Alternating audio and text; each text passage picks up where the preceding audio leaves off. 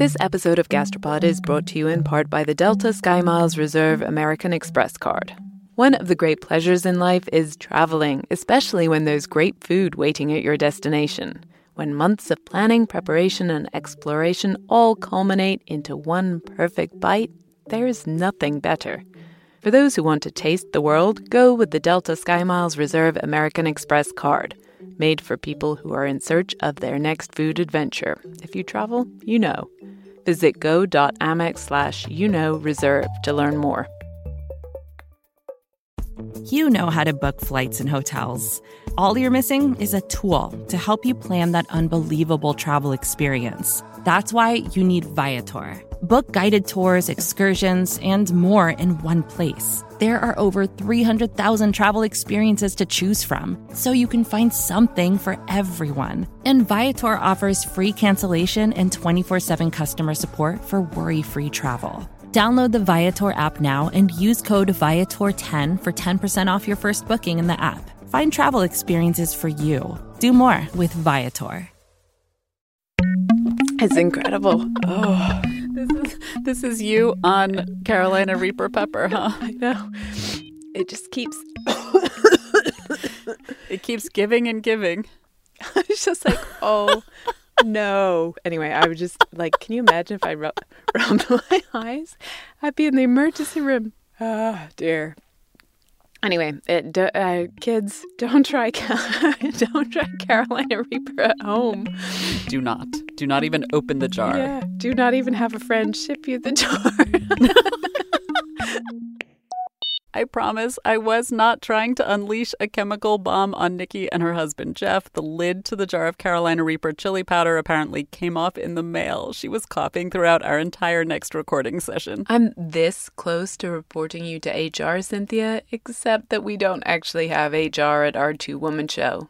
But really, however mad I sometimes make you, that was not acceptable behavior in the workplace. I do still feel bad about it. I mean, the guy who sold me all the chilies we bought for this episode, including the Carolina Reaper, he told me we have to be so very careful with it. He was in pain for 20 minutes just from pouring it into jars for sale from inhaling the dust. I do literally know how he feels, sadly. Yes, this episode, we are deliberately subjecting ourselves to the chili pepper burn. And not just any chili pepper burn, but the hottest chili pepper in the world. That's what we do for you, dear listeners. We, of course, are Gastropod, the podcast that looks at food through the lens of science and history. I'm Cynthia Graber. And I'm Nicola Twilley. And normally I really like chili peppers. I have lots of different dried ones in my spice cabinet and all kinds of fun fermented hot sauces, chili crisp, salsa matcha in my fridge. So I was looking forward to this episode. Unsurprisingly, I have pretty much the same setup in my kitchen as Nikki does. I have hot sauce on the table for nearly every meal, including breakfast. But I started to get a little nervous hearing her cough, which made me wonder, why do we humans love something that sometimes feels like it's trying to kill us? The chili is botanically a berry, for heaven's sake. Why is it so hot and spicy rather than just sweet and fruity? How did this rather assertive berry spread from its home in South America and conquer, well, almost the entire world? To the point where I can't even imagine Indian or Chinese or Nigerian food without it. And why was the U.S. and Northern Europe so slow to catch on? All that plus the rise of the super hots. Is there a limit, or will chilies finally actually kill us? This episode was made possible thanks to generous support from the Alfred P. Sloan Foundation for the Public Understanding of Science, Technology, and Economics, as well as the Burroughs Wellcome Fund for our coverage of biomedical research. This might sound like a just so story, but why is the chili pepper hot? To answer that, we spoke to Maricel Presilla. She's a chef and a culinary historian, and she wrote an incredibly beautiful book called Peppers of the Americas, which traces chili peppers all the way back to their South American origins. So the forebears of today's peppers and tomatoes split off from a common ancestor about 20 million years ago in South America. Maricel says back then, millions of years ago, peppers looked and smelled like a tasty snack to the animals in the region. Which was a problem because the chili pepper's precious seeds would get destroyed in most animal guts, and chili peppers want to have baby chili peppers. And so chilies developed a defense strategy. A devilish, non-poisonous sting in the form of capsaicin, which is an alkaloid. So it's painful to most animals' taste buds, and they avoided them, but birds didn't. birds have this amazing ability to not feel the heat sensation because they don't have the same heat receptors in their mouths or their skin the way we do. Joining the chili chorus is Denise Kuhn. She's a chili pepper researcher at New Mexico State University, home to the one and only Chili Pepper Institute. And so they can eat lots and lots of these tiny hot little berries and pass it through their digestive system unharmed, and it grows into a new plant. Whereas us mammals, we can feel the heat and it passes through our digestive system, and actually our system destroys the seeds so it can't grow into a new plant. And that's kind of why we think that the chili pepper plant evolved capsaicin, was to keep mammals from eating them, but then look at what we go and do. Denise told us chili peppers are the only plants in the world that produce capsaicin. And because chilies are making capsaicin to protect their precious seeds, they put most of that protection right around those seeds. And if you cut a pepper open, even if it's a bell pepper with no capsaicin at all, you notice that the seeds on the inside are attached to a white tissue, which the botanists call placenta, because it supports the developing embryo as it develops.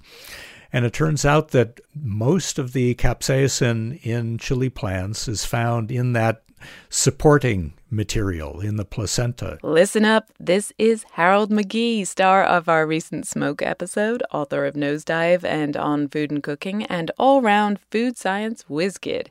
And he is correcting a common misperception. A lot of people think that most of the heat in a chili pepper is in the seeds, but he says no. It's mostly in the white placenta stuff. The thing that happens, though, is that if there is a lot in the placentas, during the drying process, as the fruit shrinks, it's easier for the capsaicin in the placenta to spread around the interior of the fruit. And so it's much more difficult to kind of pick out the placenta and minimize the heat once the chilies have been dried. So this is why and where chilies are spicy, but if the point was to put us off from eating them, then why did early humans in what's now Peru and Bolivia give them a try? Prehistoric hunter-gatherers must have been curious about these beautiful scarlet pods, and they experimented with the specimens that they found close to their own settlements. Some of these wild peppers would have been more spicy and some less. Different plants and even different fruits on the same plant can have more or less capsaicin. But there's one particular reason that ancient hunters might have preferred the spicy ones. Capsaicin naturally repels insects, but sometimes those insects might mistakenly take a bite of a pepper.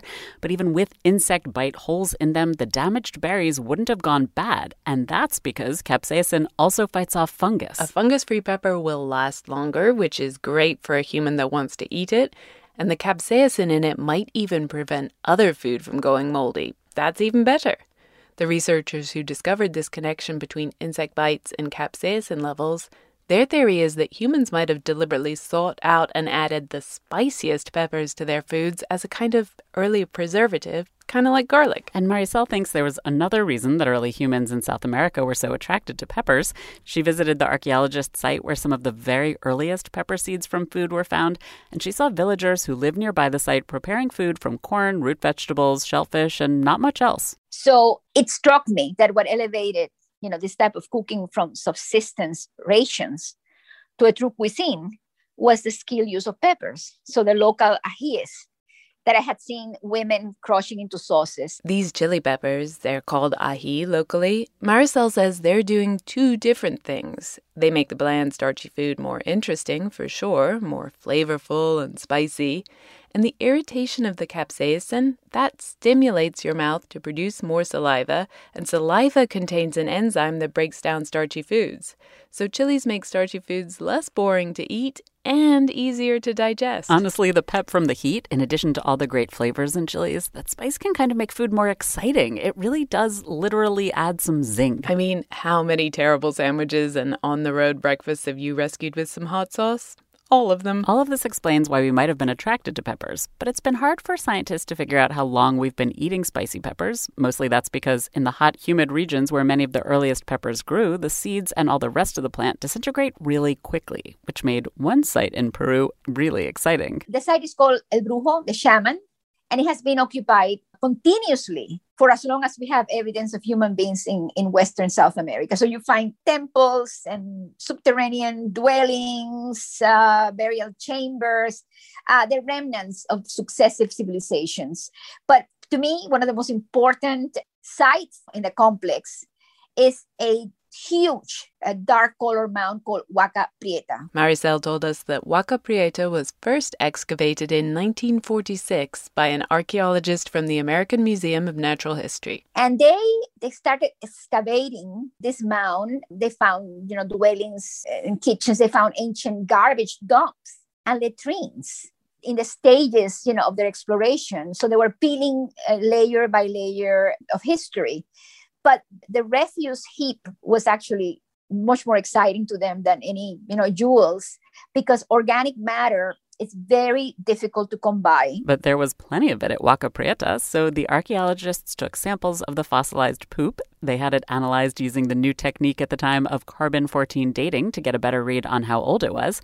But even more exciting, they sent that poop to a guy who founded an entire new field of research that uses ancient poop to figure out what ancient people ate. And this guy concluded that 7,500 years ago, the people who lived at this site were eating not just one, but a few different kinds of spicy peppers. Probably then and still today, there are around 30 species of wild peppers. At some point around the time the El Brujo people were eating chilies, or since then, nobody really knows, we domesticated 5 species that we still enjoy today. Now, the most important of these species is Capsicum annuum, which is believed to have been domesticated in what is today Mexico.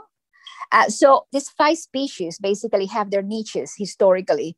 There were places where they were domesticated first. Maricel compares the 5 domesticated chili pepper species to the 5 alliums, garlic, chives, onions, leeks, and shallots, in terms of how different they can be in their flavor personalities. Annuum is the most common domesticated chili, and so, unsurprisingly, it's the most diverse. Basically, all the dozens of peppers you might eat in Mexico are annuums, jalapenos, poblanos, bell peppers, all annuum. Then there's chinense, of which the most famous is probably habanero. Number 3 is bacatum, which you mostly find in Peru. And then there's number 4, frutescens, which Maricel says is the most one note of the chili pepper family. It's just kind of sharp and hot.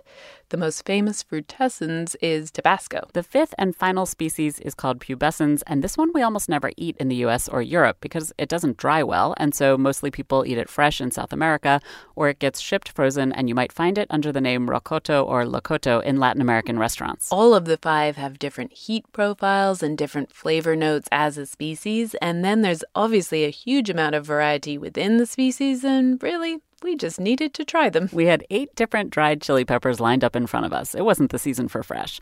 We decided to start with the tepin. It's an annuum. It's a tiny little round pepper like the size of a little wild blueberry. It's the one you can buy in the stores that's the closest to the wild chili pepper. And because it was dried, we had to rehydrate a few with boiling water. So shall we try one? Yeah. Okay, here we go. Here we go. Oh my God, why do we start with this? Oh my God, Nikki. Why? Why? I had to just swallow it. Why? Ooh. I think my digestive tract is burning. Okay, so Cynthia, I think it's good. Now I feel like really pretty good about having had the Reaper yesterday because absolutely, this is nothing. This is nothing. Yes, it's spicy. Oh my God, it's spicy. And it has some nice flavors to it. But it's smoky. It has some smokiness. It has some fruitiness. It's quite sharp. I swallowed that really quickly. I couldn't let it spend too much time in my mouth. I was trying to let it spend time in my mouth, and now I feel like that might have been a mistake. So obviously we were in a fair amount of pain. And like we said, that pain is the plant trying to get us not to eat it so that a bird will eat it instead. The most obvious effect of capsaicin on the body is the pain. And it turns out that, we call the sensation that capsaicin causes heat. And that's for a very good reason, because it turns out to activate a receptor in our body that responds to what's called noxious heat that's above a temperature that our bodies should be encountering. The capsaicin molecule is triggering a receptor in our mouths, or maybe in my esophagus, that has a lot of other work to do. It's the same receptor that would be kicked into high gear if you put some boiling hot water or tea in your mouth. It's part of something called the somatosensory system. It's our danger sense. If people are born with, and it's a rare condition, but if they're born without the ability to detect somatosensation, they experience many different kinds of injuries, sometimes fatal ones, because they simply have no ability to sense pain. Pam Dalton will be familiar to those of you who came and saw us in person in Philadelphia at our live show at the Franklin Institute. She's a scientist at the Monell Center in Philly, and she works with capsaicin in the lab. Pam told us that we can, in fact, feel capsaicin anywhere on our body as long as our skin isn't too tough. But it's especially sensitive to the mucosa, and in the oral cavity, we have a lot of receptors that are sensitive, that are essentially the receptors for the capsaicin molecule. And so it's a very sensitive place to actually experience it. No kidding. Another thing I noticed personally, after I ate that tapine, it felt like the very follicles on my head were starting to sweat. I was literally hot, which is a weird reaction because the temperature in the room hadn't changed at all. That's because our body thinks it's hotter than it actually is, and so it's putting into effect all these cooling mechanisms so that it can maintain our temperature appropriately. But our temperature hasn't changed, so that's the interesting thing. It's really weird. A good dose of capsaicin triggers all the same responses in your body as if you were literally getting a third-degree burn, except the actual tissue damage of a third-degree burn. You sweat, you get flushed, your blood vessels dilate. Your tongue literally turns redder when you eat spicy foods. All its blood vessels dilate to try to cool things down. This whole process is weird, yes, but it's also kind of useful in parts of the world where you might want to sweat even while you're sitting around eating. And this is one of the reasons, and of course, it's borne out by, sort of anthropological data, but this is why hot, spicy foods containing capsaicin have been used a lot in very tropical, warm environments as a way to promote cooling of the body and reducing the body heat by this evaporative cooling that occurs. Meanwhile, back in non-tropical Philly, Pam actually works with neat capsaicin in the lab. It's white and a little crystally, yes. Powdery, but a little flaky too as well. After that tapine, the powdered pure capsaicin sounds a little terrifying to me. We wondered if Pam ever tried it neat. Of course. I'm one of those scientists that likes to put things in my nose and in my mouth, depending on what I'm doing. But mostly we have used it in solutions. And once we were doing it in aerosol form. So we had an aerosol generator and we were using that. That was a little dangerous because you would walk into a room where it had been aerosolized and it was completely invisible, but it would essentially cause reflex apnea. You would take your breath away. You would almost stop breathing as a reflex, which is clearly what happens when people are getting sprayed with pepper spray. Or, unpacking a shipment of Carolina Reaper from their co-host and supposed friend. Actually, people in South and Central America used chilies in war. They'd make grenades with ground chilies in them and launch them at attackers and leave their enemies basically choking and blind. Another tactic was to put the chilies in what were kind of like water balloons, so they'd ferment and then burst on impact, releasing all their noxious, painful gases. Cynthia was taking notes, clearly. I don't know how to defend myself here, I promise. I don't have a vendetta against Nikki I've been keeping secret all these years. Long story short, capsaicin is a powerful weapon in the hands of your enemies. Thank you, Cynthia. This is not even just a historical curiosity. The Indian Army has been working on a chili grenade as a non-lethal but very effective weapon. But of course, as we've already said, the chili peppers burn is something that a lot of us find pleasant and exciting in somewhat smaller doses. Although the right dose varies by person. Some people genetically have fewer receptors that get triggered by capsaicin, so they feel less pain from hot chilies. And you can also train yourself to feel less heat just by eating hotter chilies regularly. Scientists think your receptors get less receptive if you're constantly feeling the burn. But what if you've accidentally gone a little too far in your chili pepper training regimen and the burn feels, really burny? What do you do? This episode of Gastropod is brought to you in part by the Delta SkyMiles Reserve American Express card. You know that feeling when you try a new food for the first time and your mouth experiences these brand new flavors and sensations? It's like, wow, I didn't even know a food could do that. This happened to me when I went on this amazing trip to the northern tip of Queensland in Australia. We were so far north that we were off the country's electrical grid, and we were staying on a banana farm where they grew dozens and dozens of different kinds of bananas. In the morning, I woke up to a basket full of some of the most bananas you can imagine. Red ones that were super soft and sweet like raspberries, and small finger-sized ones that were sort of floral, and even blue ones that tasted exactly like vanilla ice cream. Life's too short to pass up extraordinary experiences. And if you're ready to take your next big food adventure, go there with Delta SkyMiles Reserve American Express card. If you travel, you know. Visit go.amex/reserve to learn more. Vacations can be tricky. You already know how to book flights and hotels, but now the only thing you're missing is, the actual travel experience. Because is it really a vacation if you're just sitting around like you would at home? You need a tool to get the most out of your time away. That's where Viator steps in. You can book guided tours, activities, excursions, and more in one place to make your trip truly unforgettable. Viator has over 300,000 travel experiences to choose from. Everything from simple tours to extreme adventures and all the niche, interesting stuff in between. So you can plan something that everyone you're traveling with will enjoy. Real traveler reviews give the inside scoop from people who already been on the experiences you're considering, so you can plan with confidence. Free cancellation helps you plan for the unexpected. And 24/7 customer support means you can travel worry-free. Download the Viator app now and use code Viator10 for 10% off your first booking in the app. Find travel experiences for you. Do more with Viator. For the most part, the way you quench the burn of chili peppers is with time. So you quench it with suffering. You can ameliorate the effects while the burn is subsiding, because unfortunately the burn is occurring because the molecules have gotten into the cells of your mouth. And once they're in, you can't really get them back out again. So you have to deal with the consequences of their being in there. Thanks, Harold.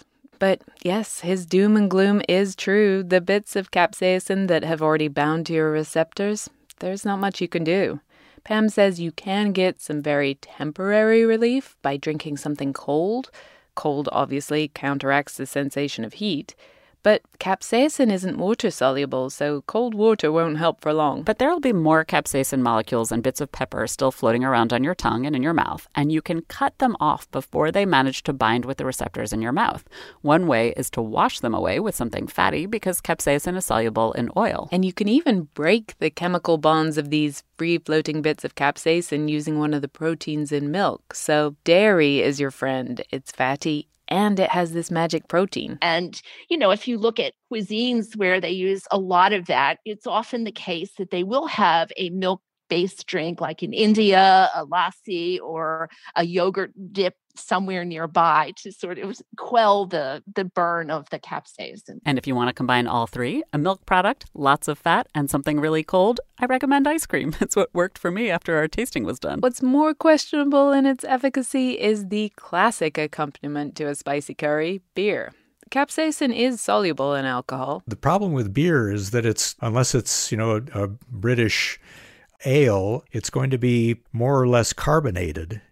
And carbonation triggers acid sensations, and it turns out that acidity is another thing that can actually aggravate the receptor that reports that capsaicin is there. And perhaps if you drink enough beer, you stop worrying about the capsaicin burn, and that's really where the relief comes from. It's a much more, cortical effect or relief of, sort of anxiety about it. I definitely wanted to be distracted from the burn in my mouth, but I didn't pick up any booze because we had more tasting to do. After the tippin, we spooned yogurt all over our burning tongues and commiserated.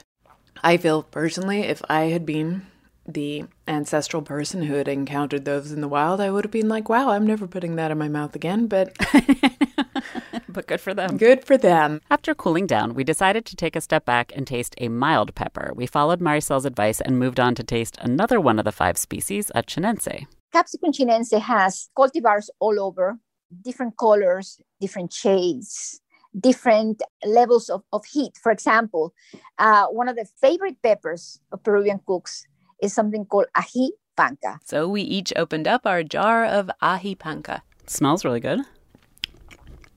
Ooh, that's lovely. We shouldn't have done the other one first. No, because now I can't tell if this is spicy or not. Yeah.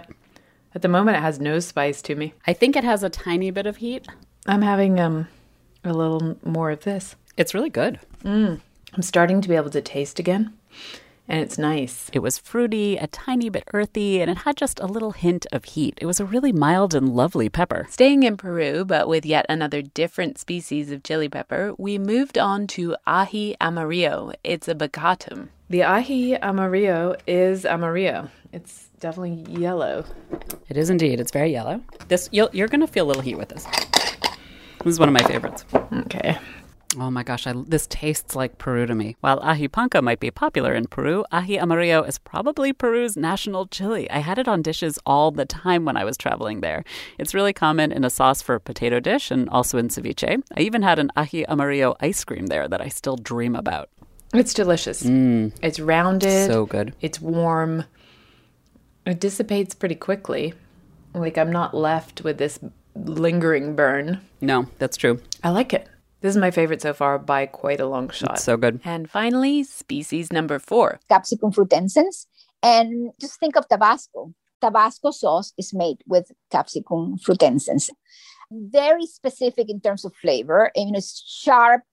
It does not have that muskiness of the Capsicum chinense, but it does have this almost vinegary quality. And most people who work with the Capsicum frutescens know that it's fantastic for table sauces. Our frutescens chili that we'd bought was Wiri Wiri. They're these wrinkly dried peppers that are about the size of a very large plump raisin. I had to look them up online because I'd never heard of them.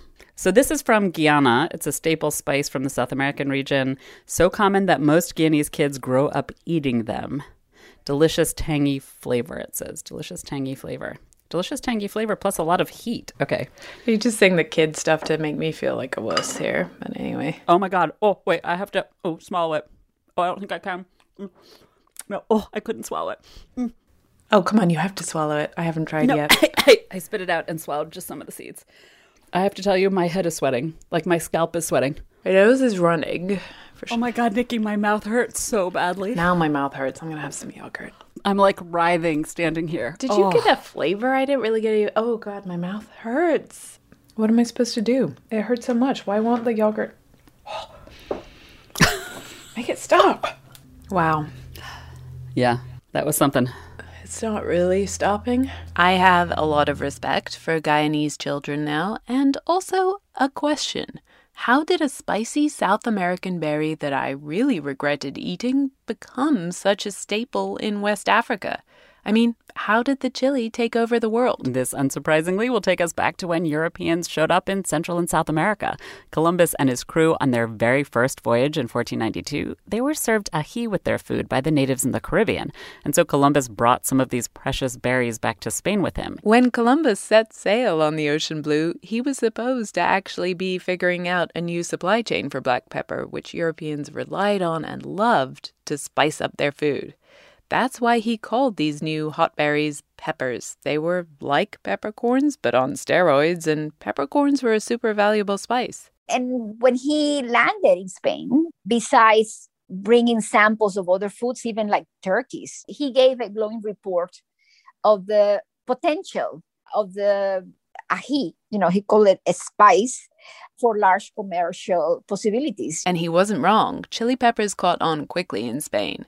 Other New World crops like tomatoes and potatoes were initially thought to be a little suspect. Chocolate was popular, but only for the elite.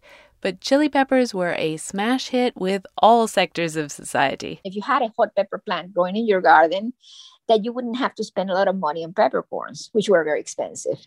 And there is a point that everybody was using it. You couldn't grow black pepper in your garden in Spain, but you could grow chili peppers pretty much anywhere. And in fact, in literature, Spanish literature, there's a reference that with peppers, the Lord ate as well as a slave. So if there was a democratization of the use of peppers in Spain. Like the women Maricel saw using the ají to make a very Spartan diet into a delicious cuisine in Peru, Spanish peasants started relying on chili peppers to do the same thing. Chili peppers became so popular in Spain that the Spaniards even developed their own varieties, like the pimentón and padrón peppers. And every region, has a different predilection for particular peppers. For example, if you go to the Rioja, is something called pimiento choricero, which translates as the pepper for chorizos, for sausages. Spain's neighbors, the Portuguese, also got into the chili pepper action early, and they were really the ones that spread chilies around the globe. Portuguese sailors brought chilies to West Africa and to the Middle East and to Southeast Asia. The Portuguese brought peppers to India, where they quickly became essential. Chili is central to the cuisines of Bhutan and Korea, but arguably the largest country that today is the most closely identified with the chili pepper among all the many nations that couldn't possibly imagine eating without chilies, I'd say maybe, probably, the winner is China. There are a million bad ways to start your morning off. The no coffee traffic jam, the soggy morning jog, the why is the dog taking so long, just go already walk. But you can unleash your ideal day with a perfect shower using Method hair care products. Designed with high-quality ingredients, Method's new range of shampoos and conditioners will give your hair undeniable softness and shine. And hey, if you're a night shower kind of person, that's great too. Try Pure Peace infused with peony, rosewater, and quinoa protein. Or Simply Nourish, crafted with coconut, rice milk, and shea butter. Or Daily Zen, made with cucumber, seaweed, and green tea. Reconnect with the best version of yourself. Visit methodproducts.com to unleash your inner shower. Shop methodproducts.com.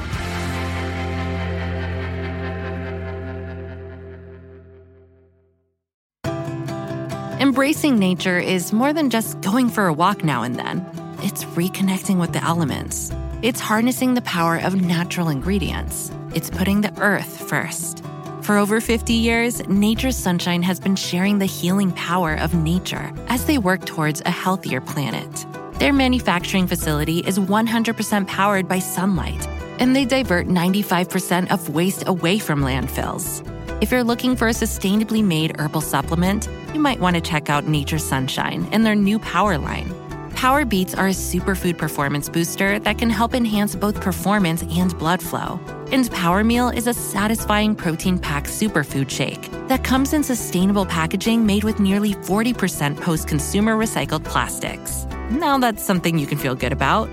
This Earth Month, you can enjoy 25% off your first order with code NSP. Just go to naturesunshine.com. That's naturesunshine.com and use code NSP for 25% off your first order. Like everywhere, the chili pepper first came into China through port cities, and it was quickly adopted, at least in certain regions. From the 17th century onward, then there was pretty systematic records about the food people eat in these regions. Guizhou, Hunan, Hubei, and Sichuan was spicy. Edward Wang is head of the Asian Studies program at Rowan University, and he says those regions adopted chilies for a number of reasons. First, and most importantly, because the people who lived there were poor, like in Hangzhou, one of the poorest regions in China. And particularly that region lacks salt. So before chili peppers, they actually use vinegar to spice up their food. That was one of the reasons that people use chili peppers, the taste of like hot, to replace the shortage of salt. The chili pepper is a remarkably adaptable and unfussy plant, and it grows well in all kinds of different environments: humid, dry, mountainous, coastal. So that helped it spread. And then in China, chilies were even more of a hit because of their color. That definitely has an impact because red is a festive color, right? So in weddings and say New Year, major holidays, people hand dried chili peppers at their doors. That's definitely bring like a certain type of happiness to their household. Yeah, that possibly also adds some reason to the popularity of chili peppers in those regions. So chili peppers were pretty and auspicious, and they were relatively free since you could grow them yourself. And Edward says this last advantage was particularly key because poor people in China, like in South America, they had a pretty bland, starchy diet of a lot of grains. Edward said food was divided into grain food and non-grain food. So that's why initially why chili pepper was adopted as like a salt. Because if you just eat the grain food, then it became, it was maybe too bland. So you need to have something else to consume them, right?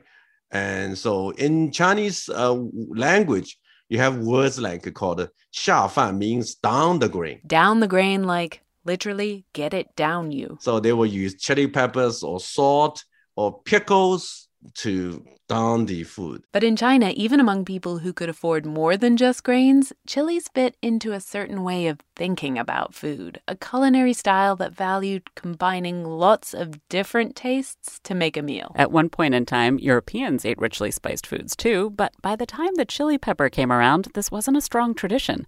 Europeans had started to focus more on the essence of the meat or fish itself, rather than combining sour and spicy and sweet in one dish in a way that was particularly valued in some regions in China. Chili peppers didn't really catch on in Northern Europe at all, and in Italy they were carefully bred to remove all their spiciness to become bell peppers. In China, though, spicy chilies became so deeply entrenched in some regions that many Chinese think the plant is native. Most of the people will answer that, well, that's from Sichuan, from Hunan. They would consider, just like the tomato, right? Tomato, people wouldn't think that was like from the Americas. So it was so adopted into the Chinese cooking. Chili peppers have become entwined with Chinese identity. They show up in poetry and slang. They embody all sorts of positive qualities. Hot-tempered and courage, manhood, maybe masculinity. For girls, you have a term called 辣妹子. La means spicy, and 辣妹子 is also, I would say, it's pretty positive to describe a woman, who is more kind of adventurous and not shy, not like a timid. So that's the opposite to the traditional type of Chinese woman. And they will regard those women who became like entrepreneurs, or say, oh, well, she's from that region. She's so risk-taking, right? And those are all, I would say, mostly positive images. There was no negative associations with eating chili peppers. And even in regions of China that had a tradition of blander foods that didn't adopt the chili pepper originally, well, today they're getting spicy too. In the 1960s, 70s, when I grew up, chili peppers were not that popular among certain regions. They might be popular in Sichuan, in southwestern regions, like Guizhou, like Hunan, those provinces. And we were known that these people love spicy food. But now, of course, my relatives, my friends in Shanghai are becoming addicts to spicy food. This is why my interest became inspired. I would say, why over the last, say, 30 years, spicy food become so popular. Edward's theory is that it's because of mass migration in China in the last couple of decades. Poorer people from regions that relied on chilies to get the grain down moved to richer cities to work, and they brought their peppers with them. And now, of course, even in Guangdong's cooking was very mild, I would say. They emphasize on freshness and a lot of fish and so on. But again, if you go to Guangzhou today, then you will find a lot of spicy food. Everywhere feels like it's getting spicier today. Food in America used to be thought of as pretty bland, although I do have a point of pride here that the first ad for hot sauce in America was published in a Massachusetts newspaper in 1807. Not that it had a huge impact on traditional New England cuisine. Honestly, in general, the North American chili scene was pretty mild. Don't come at me, Texans, with your chili queens, etc. I'm talking in general compared to, say, China or south of the border in Mexico. The U.S. was just not especially spicy. That's been changing. In 2004, hot sauce and salsa finally conquered ketchup, mustard, and mayonnaise to become the very two top condiments sold in the U.S. Congrats, America. Good job. And you know, America, we're in it to win it. All those lovely chili peppers developed elsewhere in the world are nice, but we want the hottest of them all. Speak for yourself. I am not part of that we. I'm channeling the chili heads, and there are a lot of them out there. You are embarking on a culinary journey. I love the pain of spicy food. That will probably not rest well with you. It awakens the soul. Woo! It's Hell Night, baby. So it is absolutely a trend. And I don't think it's a trend that's going to end anytime soon. I thought when we first discovered the ghost pepper back in 2006, I believe, we were like, okay, this thing's really hot. People are really interested in it. The ghost pepper is known as the Boot Jolokia, which means Bhutanese pepper in the local language. It is a mix of a frutescens and a chinense, and it had been growing in Assam and India. No one knows for exactly how long, but it wasn't widely known outside the region at all until the 1990s. And it's credited with starting the super hot revolution. Denise is a breeder at the Chili Pepper Institute, as we mentioned, and she pays very close attention to what people want to eat. And then 4 or 5 years later, we discovered the Moruga scorpion, and it was twice as hot as the ghost pepper. And we were like, okay, people are really interested in this too. And then just, hundreds of thousands of hot sauces out there that are made with these super hot chilies. And it blows my mind because I prefer flavor. And when it gets to like 1 million Scoville heat units, it's nothing but pain. And you don't care what it tastes like at that point. Just as a point of reference, that Weary Weary that set our mouths on fire was about 225,000 Scoville. And a jalapeno maxes out at a puny 8,000 Scoville. But what do those thousands even mean? Where does the Scoville thing come from? So it was actually developed in the 1950s by scientists. His name was Wilbur Scoville, and he wanted to figure out a way to give people an understanding of how hot chili peppers were. So he set up a human subject taste panel and gave them samples. And every time they tasted it, he would dilute it, and then they'd taste again, and then he'd dilute it again. Every single time they felt heat, he would dilute it, and that would be a single Scoville unit. So if you had to dilute the chili pepper solution 5,000 times before you couldn't feel the burn, you'd end up with a pepper that was rated at 5,000 Scoville units. If this seems like a weird and kind of arbitrary measuring system to you, it is. People have very different sensitivities. Scoville did try to get around individual differences by having a panel of 5 people. But there's a larger issue that Pam pointed out. Desensitization. One interesting thing about capsaicin is that you can have this acute desensitization where you eat it and you consume for maybe 5 or 10 minutes, and then you stop and you wait about 15 minutes. And when you go back to it again, it will not have anywhere near the same burn or experience as before.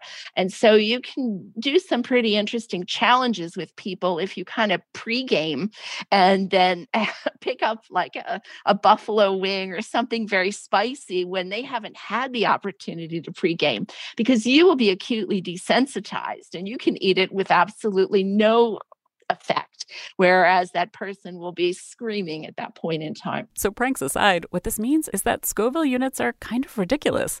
The original setup Wilbur created relies on the tester knowing when they can't taste the spice of the pepper anymore, but the pepper is making it harder to taste pepper. So I think people are moving to simply giving capsaicin levels, which is something that's objective and easily measurable. But Scoville units are still much referred to. Even though today, scientists like Denise and her colleagues do measure the actual capsaicin in any given new variety of pepper, and then they can convert that to existing Scoville units using a formula. Because Scoville units are what the chili heads are chasing. Before the 1990s, there were only a couple of known chili peppers that were rated above 300,000 Scoville heat units. The Scotch bonnet and the habanero. But now the Guinness Book of Records has a couple dozen varieties competing for the absolute hottest, and they are all over 1 million Scoville units. These are called super hots. And it all started when Denise's colleague at New Mexico State collected the Boot Jolokia, or ghost pepper, near Assam and India and brought it back to test and study it. Turns out super hot peppers are botanically different from regular peppers.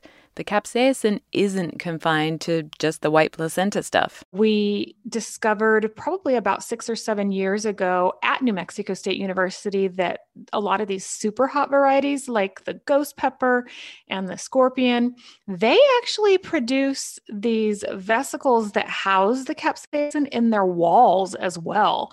So that's why a lot of these super hots are really, really hot chilies and produce a lot of capsaicin. So that's the biology of the superhots. But now superhots have become a competitive sport. On the plant side, breeders are racing to see just how hot they can get a pepper to be. Yeah. So the hottest anything can be is actually 16 million Scoville heat units, and that's pure capsaicin. But actual chili peppers are nowhere near that yet, and they never will be. Capsaicin is a costly molecule for the pepper to manufacture, and a plant can't produce more than a certain amount without failing at all the other things they need to do to survive as a plant. But breeders don't know what that limit is, and they don't think they've reached it yet. They're still pushing the limits of plant-induced pain. Because chili heads love it, and they are also in a competition for who can eat the spiciest pepper of all. Come on down. I salivate for hot food. We create some of the hottest food in the world. Hot food, please. What we have got in front of us is a basket of hatred. Each person will be given a pepper from this basket. They will have a maximum of 15 seconds to eat that pepper. It's time to reach for that jug. You lied to me. Oh! Guess what got me? God.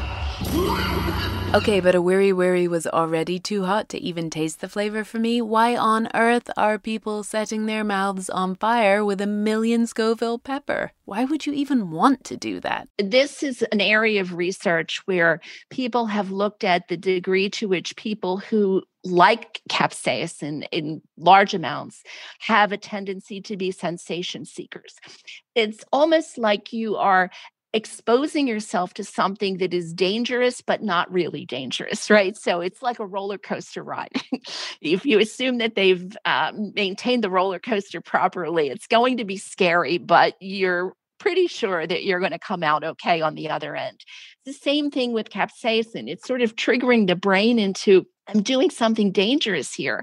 And then you have this post-danger euphoria from having survived the experience with nothing more than maybe a little bit of soreness on your tongue. Unsurprisingly to me, chili competitions tend to be a kind of chest-beating macho type thing, not my speed. Plus, it's not all fun and games. One guy who ate ghost pepper puree at a contest in 2016 ended up in hospital with an inch-long tear in his esophagus from the irritation. The doctors who treated him said it was because of all the post-chili vomiting. Another reason to skip the chili head competition. But unfortunately, Nikki and I had our own tasting to do, and the wiri we tried wasn't the hottest. The Carolina Reaper is considered the hottest pepper available today. It's about 1.5 million Scoville units, and as you listeners already know, I bought 2 jars from a local store, and I shipped one to Nikki. Are you ready? Will I ever be ready? Do you have some? I have some. I'm going to just take the tiniest bit on a tiny bit of my tongue. Okay, are you ready? Yeah. 1, 3, 2, 1. Now, before our big reveal, we were warned by the owner of Christina's Spice Store that we should just dip the tiniest edge of our pinky finger into the powder and taste just the tiniest few grains of it. And after eating the entire wiri, or rather spitting it out, I wasn't taking any chances. I wanted to minimize the coming pain. After inhaling it the day before, I too was a little wary. I took like a forensically tiny amount on my pinky and put it in my mouth. Okay. It just... like my throat hurts. At first I was like, there's nothing, and now there's... And I'm not putting the rest of what's on my my finger into my mouth because I touched my finger to my lips on the way out, and that is burning. Like, I did not do that, and I'm not going to. Don't. I think I'm going to rinse my finger off. You're smart. You're a smart lady. Ooh. But it does hurt my throat. My throat hurts. My nose is running. We went and washed our hands and ate some yogurt and coughed and blew our noses. My mouth hurts really badly. It really hurts. Like, it actually hurts. Still. Yeah, it's pain. No, like it's like serious pain in my mouth. I mean, this Carolina Reaper, I'm never going to touch this Carolina Reaper again. I don't know why it even exists. It's horrible. This pain went on for many minutes. Why is it still burning? Okay, this is... I'm just going to go spin some yogurt into my mouth for a while. I'm going to go later. lie down. Okay, bye. Bye. Don't worry, our experience with the Weary Weary and the Carolina Reaper did not put us off chilies. We still enjoy hot sauce and chili crisp and mole and harissa and Aleppo and Orfa flakes and more liberally. We are committed chili lovers. Just not chili heads. A quick shout out to the local Somerville store Christina's Spices, which does ship all around the country. They have the best selection of chilies I've found anywhere online, even compared to places that specialize in chilies. We'll have a link if you want to do a tasting yourself on our website, gastropod.com. And if you want to do a tasting, you will want the New Mexico State University Chili Pepper Institute Chili Tasting Wheel, which Denise helped develop. It's got heat profile notes and flavor notes, and it's a lot of fun to use. Thanks this episode to Maricel Presilla, Denise Kuhn, Harold McGee, Pam Dalton, and Edward Wang. We have links to their books and research on our website, gastropod.com. There's a bunch of chili stories we couldn't tell this episode, and we saved the forgotten story of the man whose work founded the Hatch chili phenomenon for our special supporters newsletter, which you can sign up for on our website, gastropod.com/support. And we'll be back in a couple of weeks. Till then. This episode of Gastropod is brought to you in part by the Delta SkyMiles Reserve American Express card.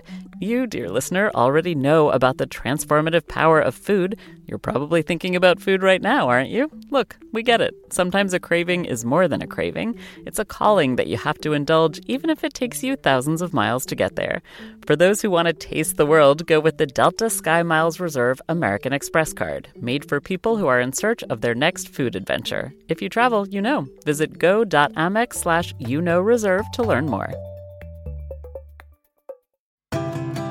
Celebrate Earth Month this April by harnessing the power of Mother Nature with Nature's Sunshine's new Power line. From Power Greens with over 200 plant-based nutrients to support gut health and foundational nutrition, to Power Beets that can improve performance and blood flow. Not to mention Power Meal, which delivers plant-based calories from whole foods to help keep you both energized and feeling satisfied throughout the day. This Earth Month, you can enjoy 25% off your first order with code NSP. Just go to naturesunshine.com. That's naturesunshine.com and use code NSP for 25% off your first order.